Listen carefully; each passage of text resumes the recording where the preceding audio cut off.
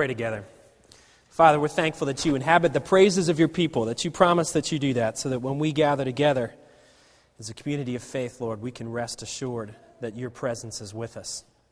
Father, we need your presence, we need your Spirit to open up our blind eyes, to awaken our dead heart, to enlighten our hearts, Father. And we pray for that this morning as we look at your word, as we reflect on these Psalms, that you would speak to us in such a way that it changes us as we encounter the good news of the gospel of Jesus Christ. We pray all this in Christ's name. Amen. Over the years, I've had opportunity to talk with all sorts of people about faith and about what it means to be a person of faith, about what it means to engage in the faith. And there are a lot of people that have a very hard time with this thing that we call Christianity. For some people, they have a really hard time with the beliefs, the essence of what Christianity is, and they really wonder whether they can really believe the things that Christianity teaches. They can really believe the things that are in the Bible. But some people reject Christianity for different reasons. And sometimes it's because they've met Christians. They've met Christians and they have a hard time with some of the people that they've run into, and they think, yeah, Christianity is not for me because of that. For some people, it's because they've met Christians who in their minds seem to be rather hypocritical. Christians who say one thing and they live their lives in another way.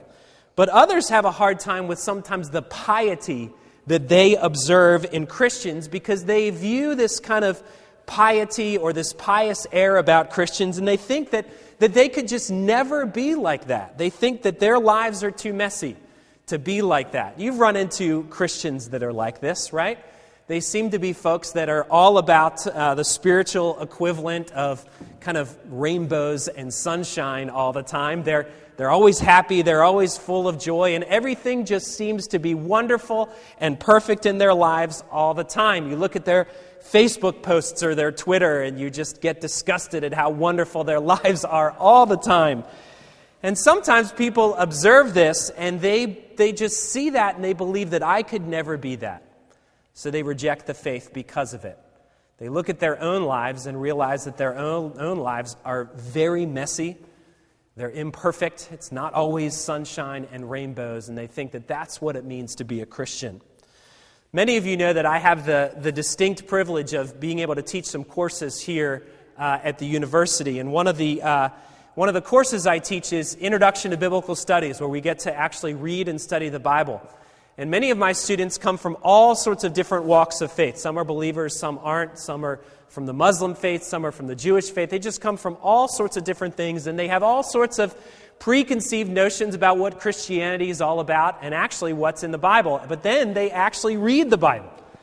They actually go through certain sections of the Bible, and they are amazed at some of the things that they find.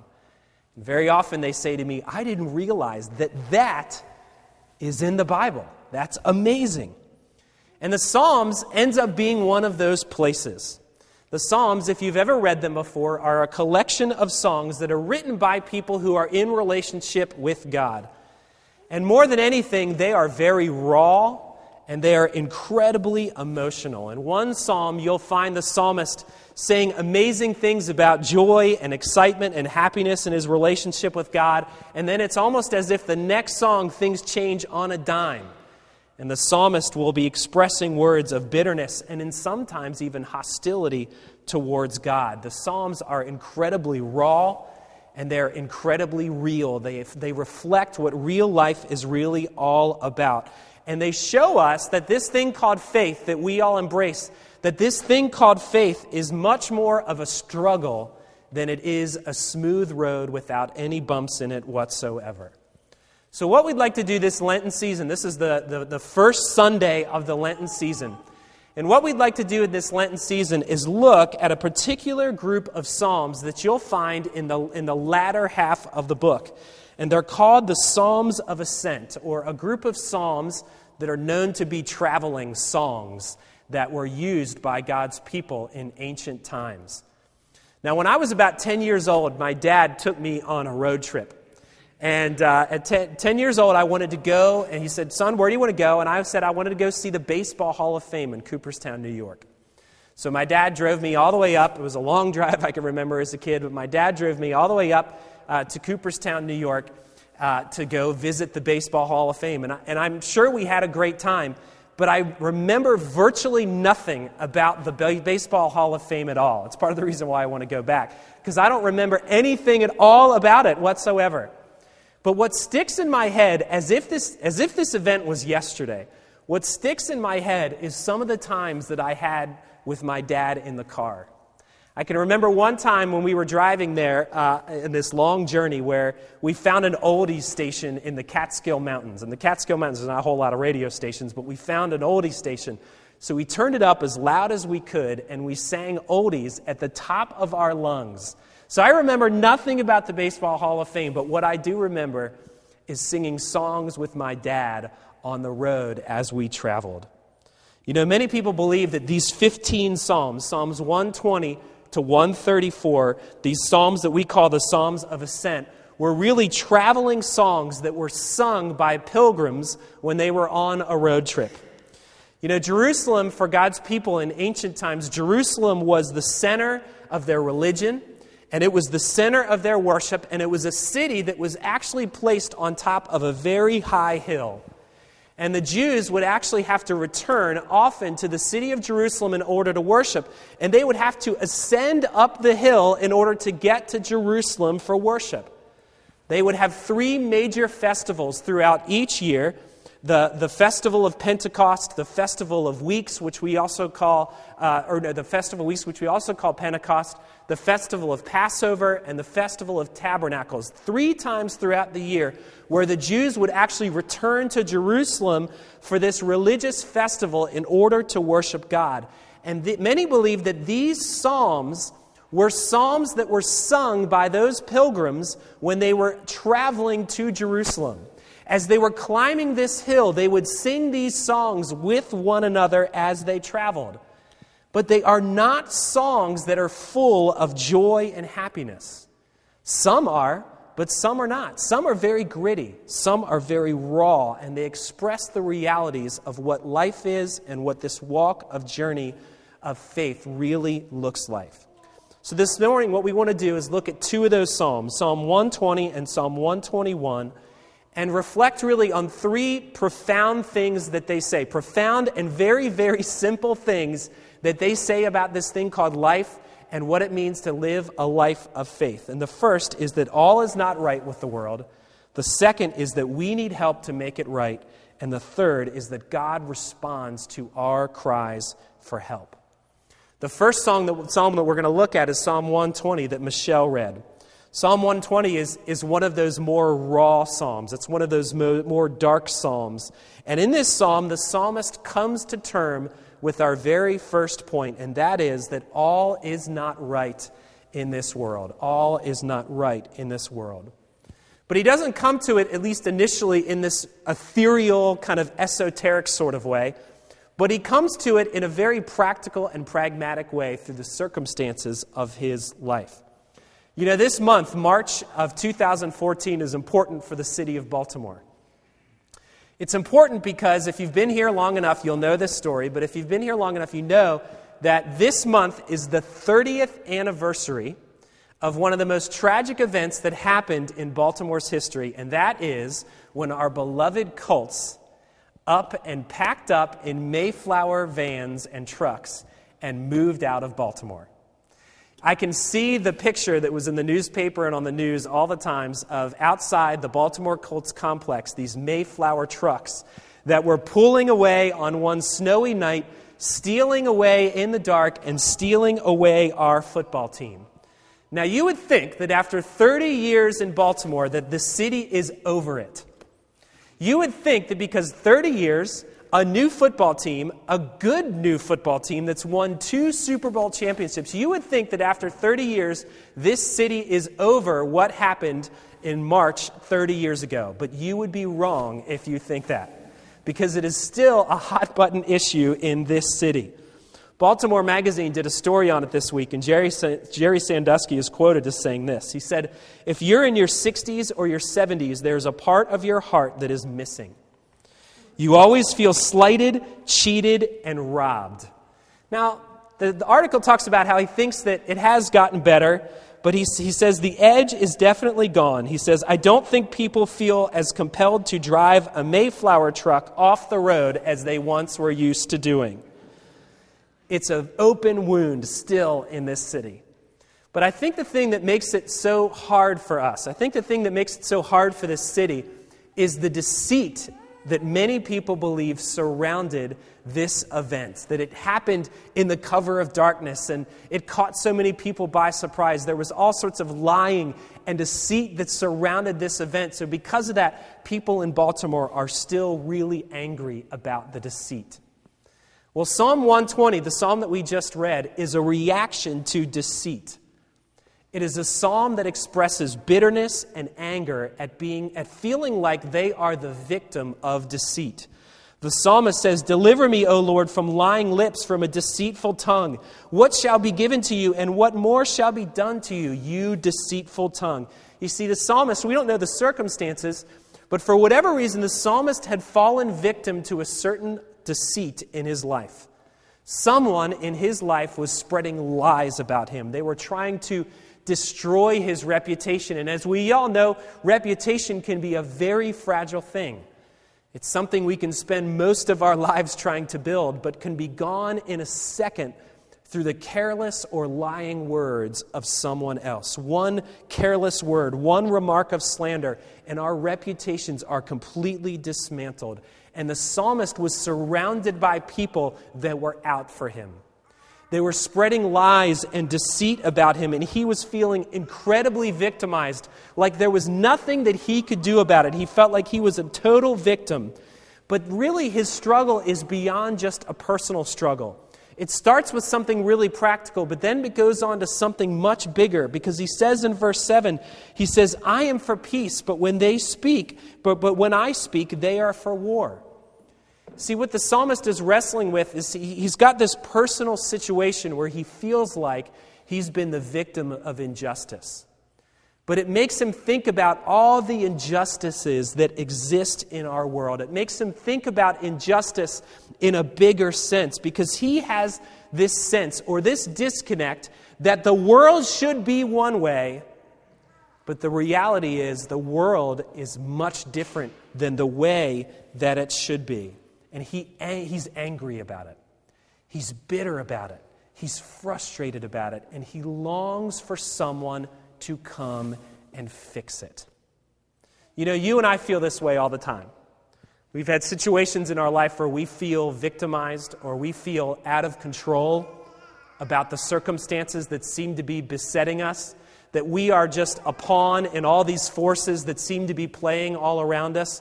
And we get frustrated and angry and bitter about those circumstances when we suffer that. But we also get upset about the injustices that we observe in our world. We turn on the evening news and see the things that are happening in our communities, in our cities, violence and crime that just doesn't seem to ever stop. And we get frustrated about it. We get upset. We cry out because there's injustice in our world. And we know deep down that this is not the way our world should be, but we know that it is, and it upsets us, and it frustrates us, it breaks us, and it beats us down. And we long for something to come and to make it right. But the psalmist came to a very powerful realization, and it's one that you and I need to come to as well. And that is, we need help in order to make things right. We need help in order to make things right. Now, I don't know about you, but I'm not the type of person that loves to ask for help. I tend to be someone who probably waits till the last minute to ask for help often. I'm a classic overcommitter. Anybody else here a classic overcommitter? I get really interested in things. And I have this kind of insatiable curiosity. So then I'll get interested in it, and I'll get involved in it, and commit myself to it, and have all these commitments that surround all around my life, and I just overcommit to all sorts of things.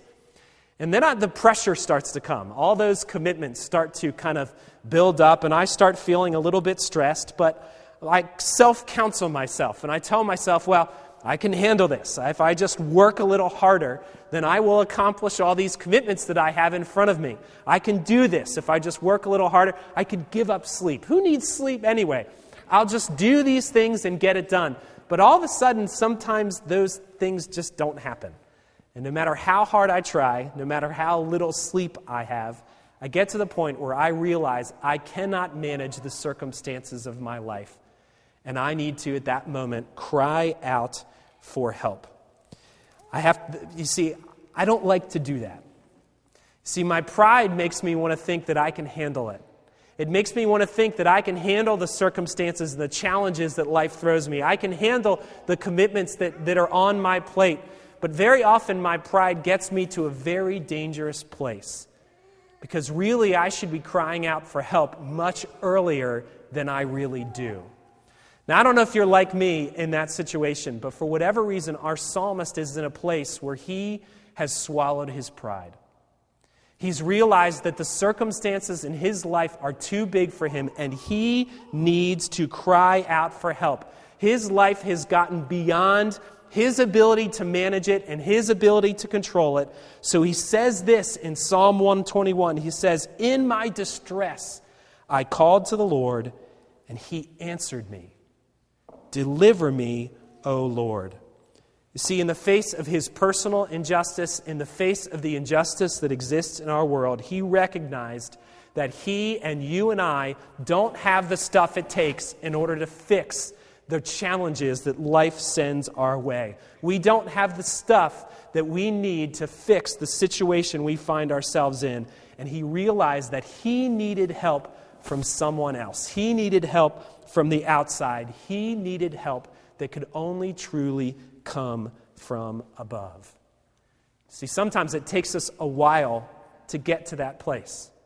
We don't want to surrender our pride. We don't want to surrender our own thinking about our ability to handle things. And sometimes our inability to swallow our own pride gets us in all sorts of trouble. I can't tell you how many people I've talked to that have struggled through marriage, have had a hard time throughout their life until a point where it gets to be too much, the breaking point, and they realize that they should have swallowed their pride long ago and asked for help.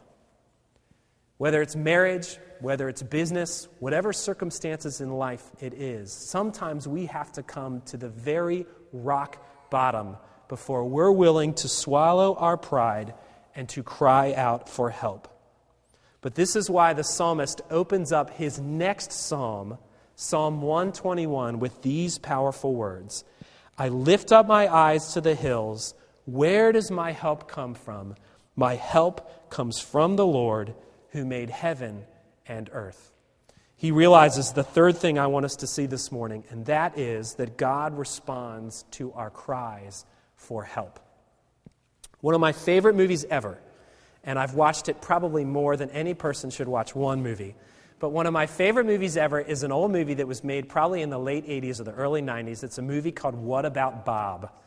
If you've ever seen What About Bob, it's a movie about a guy who's beset with all sorts of problems in life. He's played by Bill Murray, and if you haven't seen this movie, you should go find it.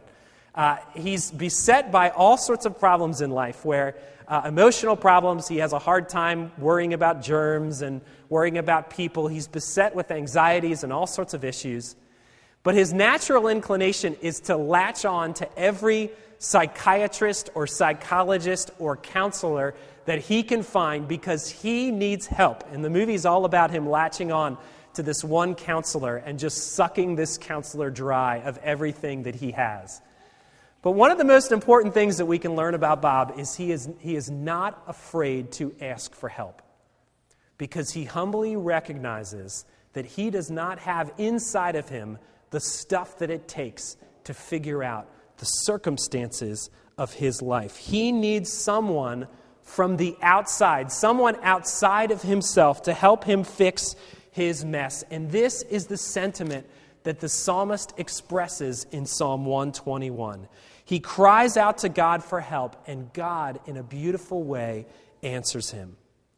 God doesn't take his problem away, and he often doesn't take our problems away in life, but God does answer him, and he promises his presence and his protection throughout the most difficult problems and circumstances of his life. You know, as these people sang these songs, in biblical times, you know, when people traveled, they had all sorts of anxieties in different ways than you and I had. The people singing these songs as they traveled to Jerusalem would have to travel considerable distances and would often be in very vulnerable situations. They'd be worried about getting injured. They'd be worried about being robbed on the road. They'd be worried about dehydration and all the things that would come from traveling, and it was beset with all sorts of anxieties as they would travel. But as they sang these songs, as they walked on these roads, they would realize, in the midst of all their anxieties, in the midst of all their worries, they would realize that their true help comes from the Lord. The truth would spew from their mouths as they sang these songs, and they would remember that their only true help would come from the Lord. You know, my kids teach me this all the time. My kids, I have a daughter who's 2.5, and she's a scaredy cat. She's afraid of everything, right? She's afraid of dogs. She's afraid of animals. We have to take her out of the room pretty much when we watch any sort of movie if it has any sort of monster in it, because she gets very scared and she gets very nervous. But one of the things that we do with her when she gets scared is there's this kids CD that we have, and there's a song on it. Maybe you've heard this before, but it's called God is Bigger Than the Boogeyman, right? And it's this song that she has learned in her 2.5-year-old brain, and whenever she gets scared about something, we remind her of the song that God is bigger than the boogeyman. You know, I used to roll my eyes when I was single about those silly songs and all that sort of stuff. But for whatever reason, my 2.5-year-old daughter and her childlike faith believes that God really is bigger than all the things that scare us. And maybe her faith is an example to me of the very thing that the psalmist wrote about, that God is bigger than all the scary things that happen to us in our lives.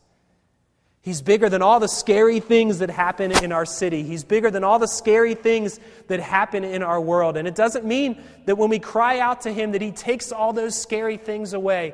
But what He does is He promises His presence in the midst of our anxieties, in the midst of our anger, and in the midst of our bitterness and frustration in life. The things that we so desperately cry out to Him for, He's right in the middle of them. And the psalmist would remind their hearts of this very thing as they sang on the road this song, that their help comes from the Lord. You see, these psalms are incredibly practical for us because all of us are beset with worries and anxieties. These psalms carry us through the ups and downs of life and the ups and downs of faith and what it means to live in a relationship with God. But ultimately, they're not just about pragmatics. They're not just about practically helping us through life, but they're about something bigger because they point us to the good news of the gospel of Jesus Christ. Because ultimately the gospel tells us that all is not right in the world. It tells us that because all is not right with you and I. One of the things that the gospel tells us is that you and I have been enslaved to our sin. We have fallen from where God desired for us to be, and because of that, we are enslaved by our sins, and the Scriptures describe us as in a state of spiritual deadness apart from God. All is not right with us. But the gospel also tells us that we need help. We need help to make it right. We cannot save ourselves. There's nothing that you and I can do to earn God's favor back. We stay in a spiritual state of deadness before God. There's nothing we can do to fix ourselves. There's nothing we can do to make ourselves right before God. And that's a hard thing for us to come to terms with because we like to think that we can do it on our own. Can't tell you how many people that I run into in life that say, I can figure out my own way to God. But what the gospel tells us is that we can't. That we are totally unable. We don't have the ability to fix the mess that we've made out of our lives. We need God to enter in and to do the fixing. So the gospel tells us that God responds to our cries for help. The gospel tells us that by faith, when we cry out to God for our salvation, when we cry out to God to make right the mess that is our own lives, that He reaches into our lives and He brings us life where once there was only death. In the gospel of Jesus Christ, by faith, we receive life that we most desperately need. You know, Lent is the time where we reflect on and prepare for the final events of Christ's life.